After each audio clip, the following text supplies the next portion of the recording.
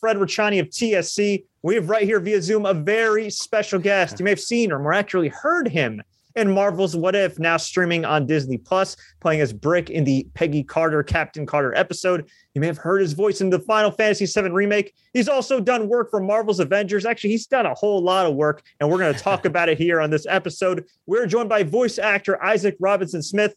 Isaac, thank you so much for the time. Actually, I should say actor, voice actor, stage performer. What else is there on the job titles? Singer, pianist, and unicycle rider, actually. That's one small thing that I don't talk about a whole lot, but I know how to ride a unicycle.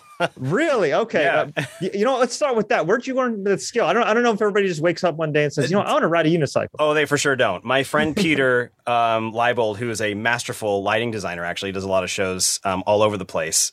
He rode a unicycle around the hall, and I was like, that's really cool. Where'd you learn how to do that? And he's like, well, I learned I could teach you. So he spent, a week teaching me in college how to learn how to ride a unicycle, and it became kind of like a club. There was like 8 of us that were like constantly out like at 10 p.m. to like 2 a.m, just like trying to ride. So that's how it happened. I haven't done it in a long time, but it was a fun college memory. So I have my friend Peter to thank for that.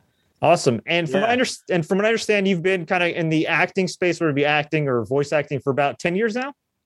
Voice acting seriously for about 10 years, but I've been a performer and an actor since I can remember, really. Like, my mom introduced me to theater pretty much since I was born. Like, theater's in the blood of our family. Like, I was born listening to musicals on vinyl and tape that my mom had, and like taking theater classes that my mom put me in. So basically, I have been introduced to the stage ever since I was little. So I don't remember a time when I wasn't performing in some way. So it's been part of my whole life, which I love. You, my friend, are Brick in Marvel's What If, the critically acclaimed Captain Carter episode.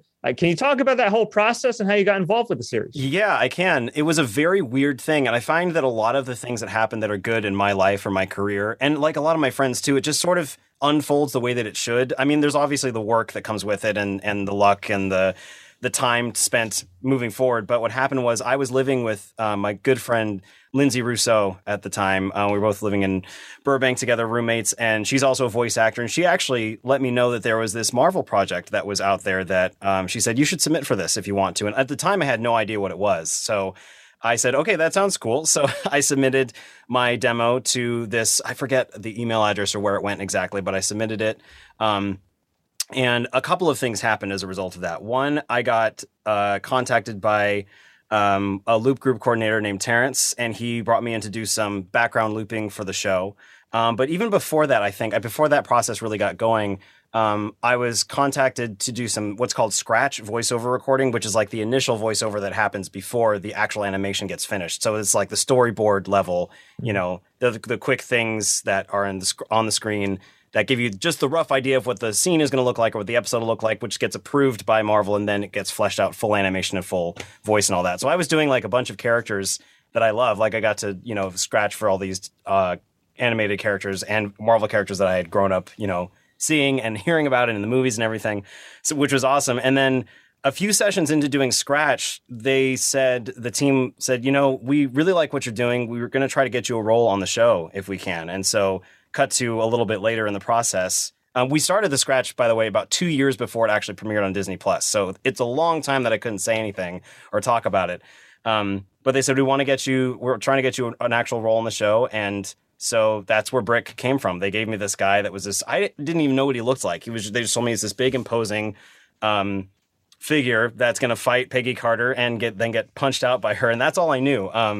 So my first time seeing him was doing some ADR, some extra recording on top of the animation itself. And I was like, oh, that's what Brick looks like. That's awesome. So I got to see him later. But yeah, so it was, and also I found out that the Marvel team had discovered this really old Impressions video I put out during college called Impressions by Isaac. And they said, you know what? He does a lot of voices. We bring him in to do the scratch because we know has a lot of range. So it was this weird convoluted path to get there, but I am so thankful to be part of Marvel in this capacity and now multiple capacities in my career. So, and yeah, I haven't really looked back. I've been amazingly lucky and privileged to be part of this team. And the fact, seeing my character on the screen for the first time when I watched it with my friends was incredible, but then also being in the same cast list as like Samuel L. Jackson and Jeffrey Wright and all these people that are heroes of mine. I was like, this is the coolest ever. I definitely took a million screen captures of that when it premiered on the air. So yeah, that's how it roughly happened as far as I can remember. As we're talking, for people that are watching the video version of this interview, you are in your home studio. I love the setup. Yeah. You can't see a lot of it, but there is a whole lot of nerddom happening around these borders. You can kind of see there's a droid from Galaxy's Edge at Disneyland that I built with a friend, and then Back to the Future is my favorite movie, so I got that poster hanging out in here. But there's a whole lot of stuff that's above. But yes, this is my home studio that I work from, audition from, do interviews from, everything. So I'm here a lot. Cool. And as far as the home studio, did you build that during the pandemic when you realized you had to pivot, or has that always kind of been the case for you as an extra outlet? It's kind of been a work in progress since the pandemic. I had a home studio set up, not this embellished, that I was working from and auditioning from before. But once the pandemic started, what's interesting is voiceover never really shifted. It kind of was the same process. It just, we weren't in person really anymore.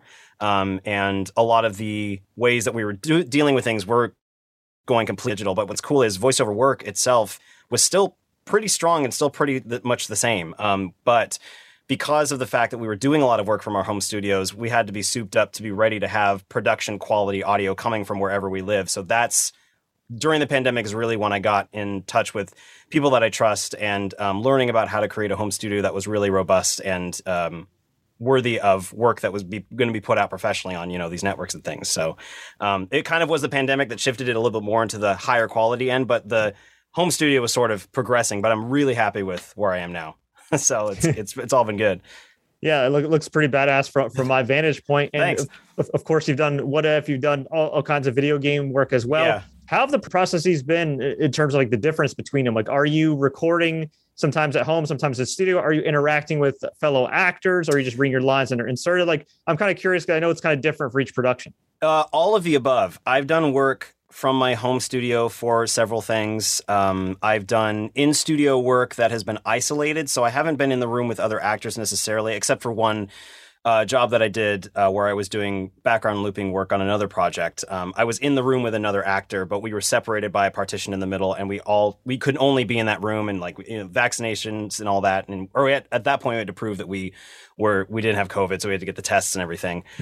So it's kind of been a mixture of being at home some of the time, like maybe about 50% being in studio, the other percentage of the time, and then a small percentage being with other people, which is the best because that's where the energy can be exchanged more freely and where you can actually be with people in the room. So it's kind of all over the place, but I'm mostly here or in studio, I find, and it's getting a little bit better. It's getting a little bit more interactive with people as things get a little bit, better. But about half studio, half at my home is what I would say, I think, for my work. You hinted earlier that you have worked with Disney before, and I was doing some digging on you, and I didn't realize that at one point you actually worked at Disneyland? I did. I actually just recently left the company as a performer around a month and a half ago.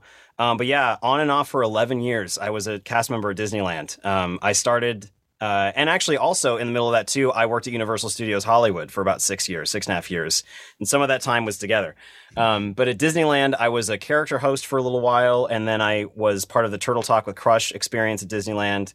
And then I left, went to Universal. And while I was at Universal, I was a tour guide. I did the VIP experience. I did the Transformer voices, Donkey, what else? Host of the special effects show. Good friends with the train conductor at Wizarding World of Harry Potter, and character Halloween Horror Nights for 4 years. Grinchmas, I was one of the Who's. It's a lot of stuff that I did there. And then at Disneyland, when I came back in 2015, I was Dapper Dan, lead singer in the Dapper Dans of Disneyland for about 5 years. And then I performed over at the Fantasy Fair Theater and at Galaxy's Edge. So that's a lot of where my stage and improv experience comes from, is being in theme park entertainment for a third of my lifetime, which is insane to say looking back on it, but it's been amazing. Wow. And I read somewhere, too, that your voice can be found in Tokyo Disneyland. It can. Yeah. I'm the voice of the ringmaster for Tokyo Disneyland's Dumbo attraction. And I've had a very long, about the same time as I've been working for Disneyland, I created a relationship with Walt Disney Imagineering. So I've been working with them for about a decade also. So that's one of the many projects I've done with them.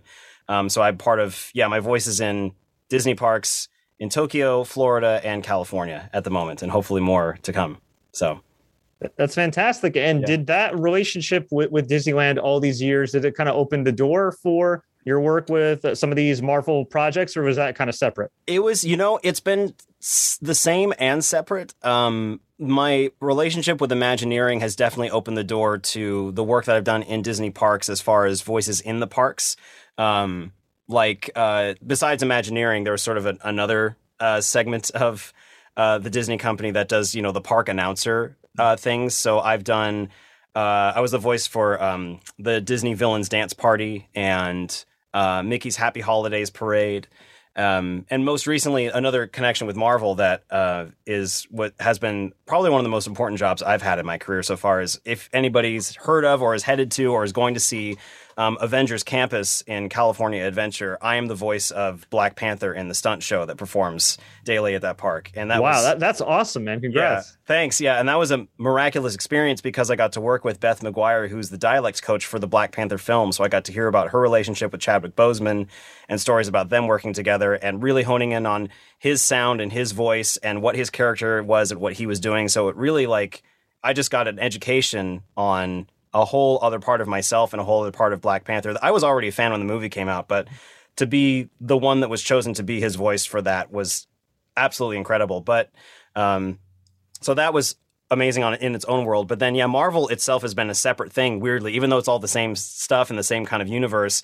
The parks, the video games, and the TV show have all been separate endeavors of their own, but they all just happen to culminate because they're all part of Marvel. So I've been really lucky to be in all of those different mediums during my career so far. Yeah, I think people forget sometimes. I mean, Disney's a gigantic company. I mean, this is the amazing thing with Disney, why it's so successful. They're like an all-star team, right? Like any of these divisions, like Disneyland, Disney World, Marvel, Disney Plus, they could all be spun off into their own companies and be highly profitable and successful. So it is kind of interesting, with your insight to how it's technically all under the same umbrella, but there's different processes and getting involved for each one. Exactly. Yeah. And I've just been really lucky that people have trusted me with these characters in this world because Marvel means so much to me and has meant so much to me since I was a kid. So it's kind of a cool circle of events that I read the comics. I'm a huge comic nerd, read the comics, saw the movies, fell in love with everything, and then got to be part of it later on, so it's been awesome for me. You play Theo, and you've done other voices for Marvel's Avengers video game. And what I love is not just the content of the main story, but there's so much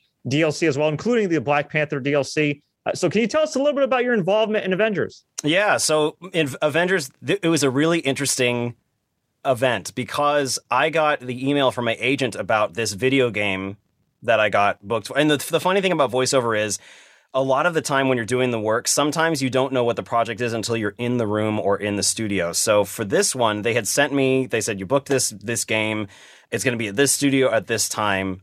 Just get there. And, and I was like, okay, great. I have jobs. So I went to the studio and I just completely on a whim, I just happened to wear my Iron Spider shirt because I was like, well, I love Spider-Man. I'm going to try to, just wear something cool to the studio that I feel good in. And so I wore it and walked in. And when I got in the studio, that's when the team told us, they were like, just so you guys know, you're doing Marvel's Avengers. That's what we're working on today. Had no idea until we got in the room. And then for Theo, it was so interesting because a lot of us had been doing scenes back and forth for different parts of the game, like the little interstitial scenes you'll hear while you're walking through with the main story or scenes with characters on the side and everything. And just in the middle of all of that work that we were doing, one of the people on the team handed me the sheet and said, okay, you're going to play Theo. And I had no idea who he was. I had no idea what he looked like. Really, all I had was the script to go off of. So I kind of looked at the script, kind of thought about what he would be like, and then just kind of went off of instinct, and it ended up working. And then when I saw him later, I was like, oh, that's what he looked like. Oh, that's what he does. Oh, I remember that line. Oh, that scene makes more sense now.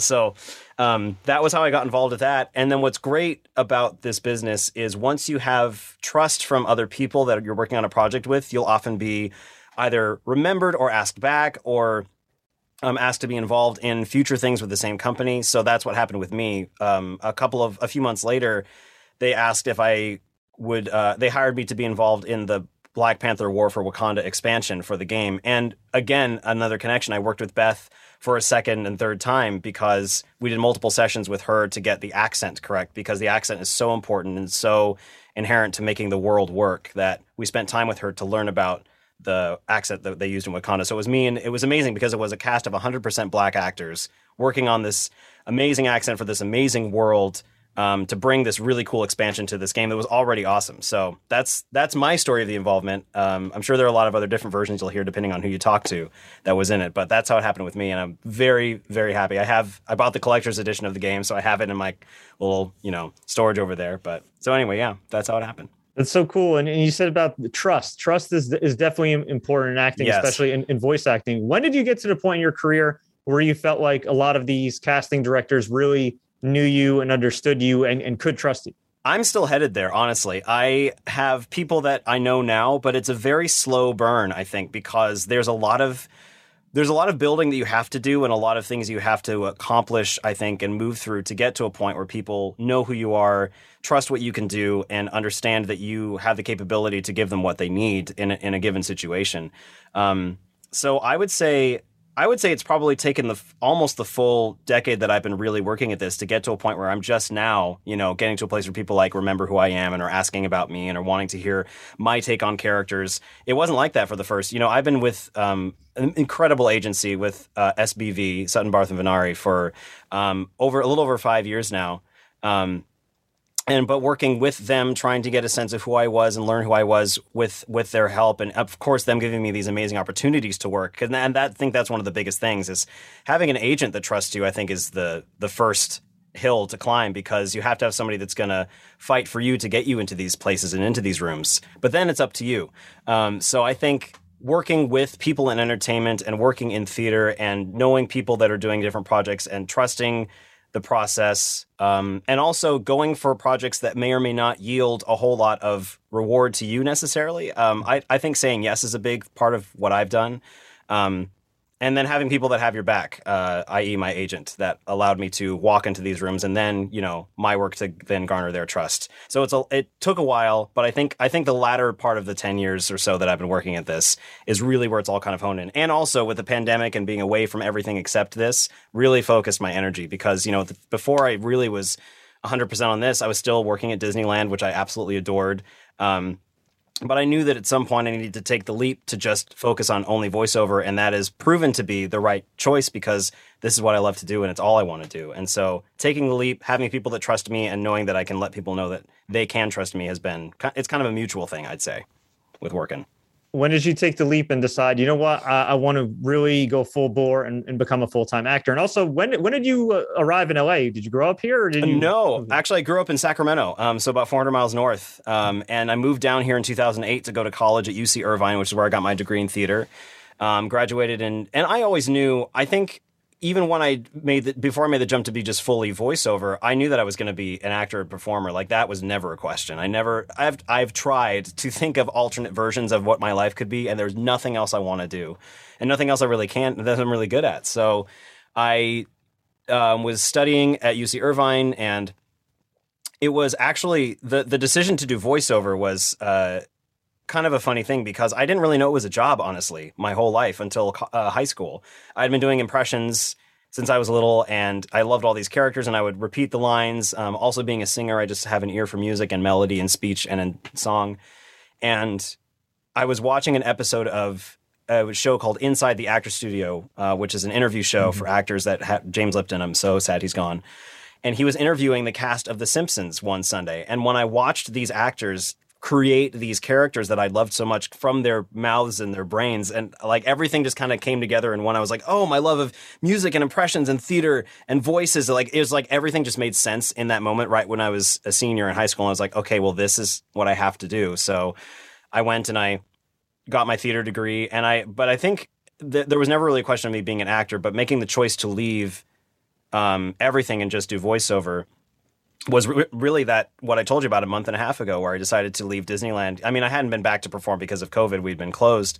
But I knew that if I didn't take the jump, then I don't think I ever would have, because it's such a scary thing to just be like, okay, I'm going to trust myself that things will come. And lo and behold, the day that I did it, I booked another job. So I was like, okay, I'm in the right spot. And like meeting all these people and talking to people like you and just growing myself in this career, I know that I made the right choice, but it was very scary. But I'm really happy that I did, and I'm happy to be continuing with everything that I've been doing. I'm assuming back in the day you were a Final Fantasy fan. Not as much as you'd think. I was aware of it, and I saw friends that played it, but I never really got into it super a whole lot. And my first real foray into the game was getting the job, honestly. And now I'm like, oh, I should have been on this train way long time ago. It's because it's awesome, and I have friends that are in the game as well, so it's kind of cool to like talk to them and be like, oh, that was a fun thing when the game came out. The cast list was finally released, on the credits, and so I was able to see people that I was friends with, people from my agency that were in it, like all this. So yeah, I am now a fan. I was not a fan before because I didn't know. I just wasn't aware of it. But yeah. Wait, so Final Fantasy VII Remake was your first video game gig like ever? What was my first video game gig? Let me think back. It actually might have been, now that I think about it. Yeah, I'm trying to remember if there was anything before, but I don't think there was. Yeah, I think Final Fantasy might have been the first one. If I'm forgetting something, forgive me if I forgot. That's a hell of a start. But yeah, it's been not trial by fire necessarily, but it has been my introduction to a lot of these things has been projects that are really great. Like, video game, Final Fantasy VII, my very first professional animated project. I was in Voltron Legendary Defender on Netflix. That was my very first animation job. And, my first theme park job voiceover was doing, stuff for Epcot, for Disney World. Yeah. So yeah, it's my first, if I'm remembering right, my first video game job was Final Fantasy VII Remake. Yeah, it was, so that was amazing. I love it. And I've worked with Square Enix, I can't remember, but I've worked with them a couple of times now since that project, which has been awesome. So cool. And I've heard all the talk about how long it takes to kind of create these video games and everything. I know about Crunch and everything else. And especially with these Square Enix games, they put so much work into it for Marvel's Avengers. That was in development for years. Yeah. You have Kingdom Hearts 3, took a while to come out. Kingdom Hearts 3. Yeah, I know. Yeah, yep. And now Final Fantasy 7. So when did you actually start your particular process with the remake? With the remake, it was, I would say, maybe about a year or maybe a year, a little less than a year before the game actually released. I know it was at least several months before it came out. I could recall it exactly if I looked at the dates, but yeah, it's a long time. I know that there's some things that video games can take, 2, 3, 4 years to create. So yeah, I would say roughly a year before it came out, I was involved, maybe a little bit less.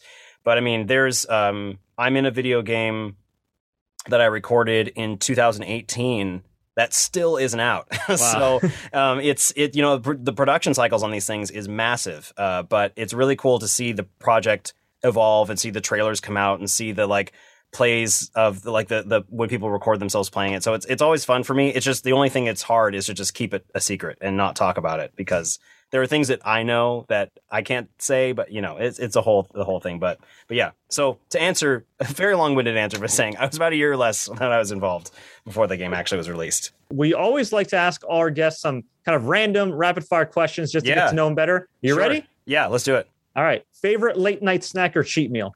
Oh, cheat meal. I got to go with a fries and an Oreo shake. Late night cheat meal. Love it. I dig it. Yeah. Can't have that every day, though. No, you can't, but I love it. Favorite color? Blue. Okay. Specifically, midnight blue. All right. Yeah. There you go. Yeah. I like it. Man of taste. All-time favorite actor and all-time favorite voice actor? Oh man, you're gonna make me work. All-time besides yourself. Oh right. Oh yeah, of course.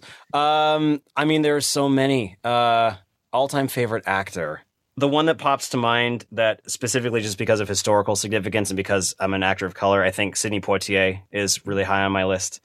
So I'm gonna say him for now. And then favorite voice actor.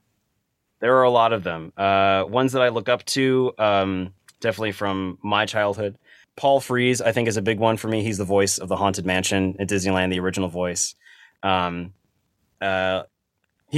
guy is actually my agency. Corey Burton is one of my favorites. He does so many incredible things. He's been the voice of Captain Hook forever, and lots of stuff for Disney.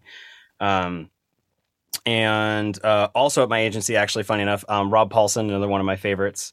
And I have there's too many to name, but I have so many friends that are colleagues of mine that I work with that are becoming and have become my favorite people. So yeah, those are the immediate ones that I can think of at the moment. But But yeah, there's so many that I can think of that I can't name them all, but there's a lot. Yeah. As an actor who's been in the game now for quite a while, do you feel like the industry finally shifting to a really good place when it comes to Black actors and Black creators? I think that there's a good move toward the right area. I think that there's still stuff that needs to be done and things that needs to be worked on. But I think that with the advent of like Black Lives Matter and everything that's been going on, I feel like there's more of an awareness of the spectrum of what Black actors are and what they can do and how they can affect everybody, how they can affect the industry, how they can move people. And so I'm really excited about that because as somebody who is mixed, I'm half Black, half white. I never really felt like there was a place for me because literally I am a walking, contradiction in some people's minds because I'm not like completely Black, I'm not completely white. So I had to figure out what being in the middle means. But finally, with people expanding their viewpoint of what that means, especially when it comes to entertainment, I feel really happy that I'm part of the change that's happening right now. So I know that there's a lot to go. But I think that we're moving in the right direction, I think. What's your most obscure and random project? You seem like you've done about everything. Is there something that even for you was kind of like, whoa, this is not something I do every day? Oh, man. Okay. Nothing's been too obscure, weirdly enough. But I think that one might be... Oh, here's an obscure one. Okay. So there's a show in... Well, I don't know if it's coming back. It's been closed for a while, but there's a show at Universal Studios Hollywood called The Special Effects Show, which I actually performed in as one of the hosts for the first 3 years of its new version. And in the show, there's a part where they talk about motion capture, and they explain how when the character moves, it's because of the actor that has the suit on with the dots that detract by the camera and everything. So the example they use for that is the movie Ted that Seth MacFarlane created, because all of Ted's movements and voice were Seth MacFarlane in a mocap suit with a microphone and getting his movements and acting. In the show, the host that's on stage interacts with Ted on the screen, but the audio that they had for Seth MacFarlane when they recorded that wasn't very good quality. So they said, "Hey, Isaac, you're good at impressions. Do you think you can do a good impression of Ted?"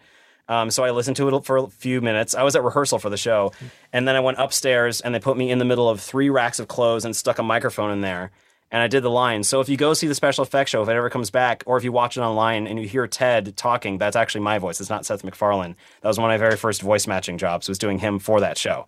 So that's a very obscure credit that I have. It is not super advertised, but I have done it, and it is me. So dang, man, great range. Brick, Thanks. Black Panther, Ted. Yeah. Thank you.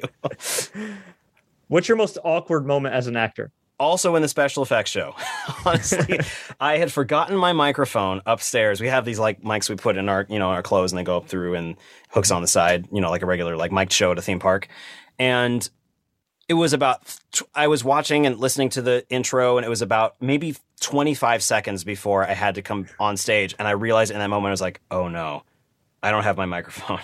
So I ran upstairs, grabbed my mic, and came down, but didn't have time to put my clothes back together. So I walked out, and there's only 2 of us on stage. So there's like spotlight and then spotlight. And I'm in the spotlight with my pants undone, my shirt open, my microphone kind of everywhere. And I was like, and 1,000+ people out in this audience. I was like, well, okay, well, I can't go lower than this. So I just kind of laughed it off and continued the show. And Mike gave me a hard time, my host that I was with at the time. But it was embarrassing, but it was also really funny. And it taught me the importance of laughing at yourself in moments like that. Because it's like, nothing's going to really happen to you. It's just, kind of a funny moment that now it's a memory that I have. But that's probably one of the most embarrassing and awkward moments I've had as an actor. Yeah, hey, look, sometimes crap happens. It could happen in a live stream, could happen in a live show, and you just have to adapt. Just exactly. Sometimes. Yeah, that's what it is. That's what this whole thing is. I mean, the business in general is just rolling with whatever happens, but that's part of the fun for me. What's the best piece of advice you give for success? It's going to sound trite and overused, but honestly, the things that I've noticed are a couple of things. One, be kind to people. That has gotten me so far, and a lot of people that I've talked to that are successful are kind people. So be kind. Trust yourself. Don't let the don't let the fact that it seems impossible get in the way, or that it can't happen, because it can. And then also, this is a great piece of advice that I heard. If you have, people talk about having like a plan A and a plan B for stuff. Like if this doesn't work out, then I have this backup plan to just do this for my life or whatever. But I know what I love to do, and I only want to do that. So I heard this great piece of advice, which was plan A is to do what you love to do with your life. Plan B is to make sure plan A works, and never let that get out of focus.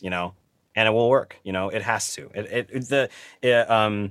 If you do the thing you love, the things that you need will follow. The things you need will always be there. So we might as well go for what you love to do instead of settling for something you don't like as much just to be secure, you know? So tremendous advice. I absolutely love that. And I like what you said. Like, your plan B is to help make plan A happen. And you did that with your Disneyland gig for years and your Universal gig, right? Yeah, exactly. That was it. It was like this supporting work, building toward the actual work. And now I've jumped off the cliff and I'm here and I'm going for the real deal. So yeah, it's exactly what it was.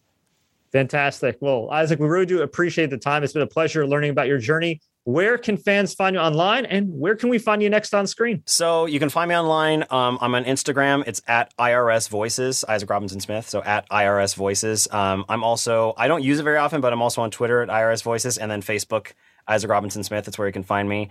And on screen, I can't say much, but there will be some things coming to the small screen pretty soon.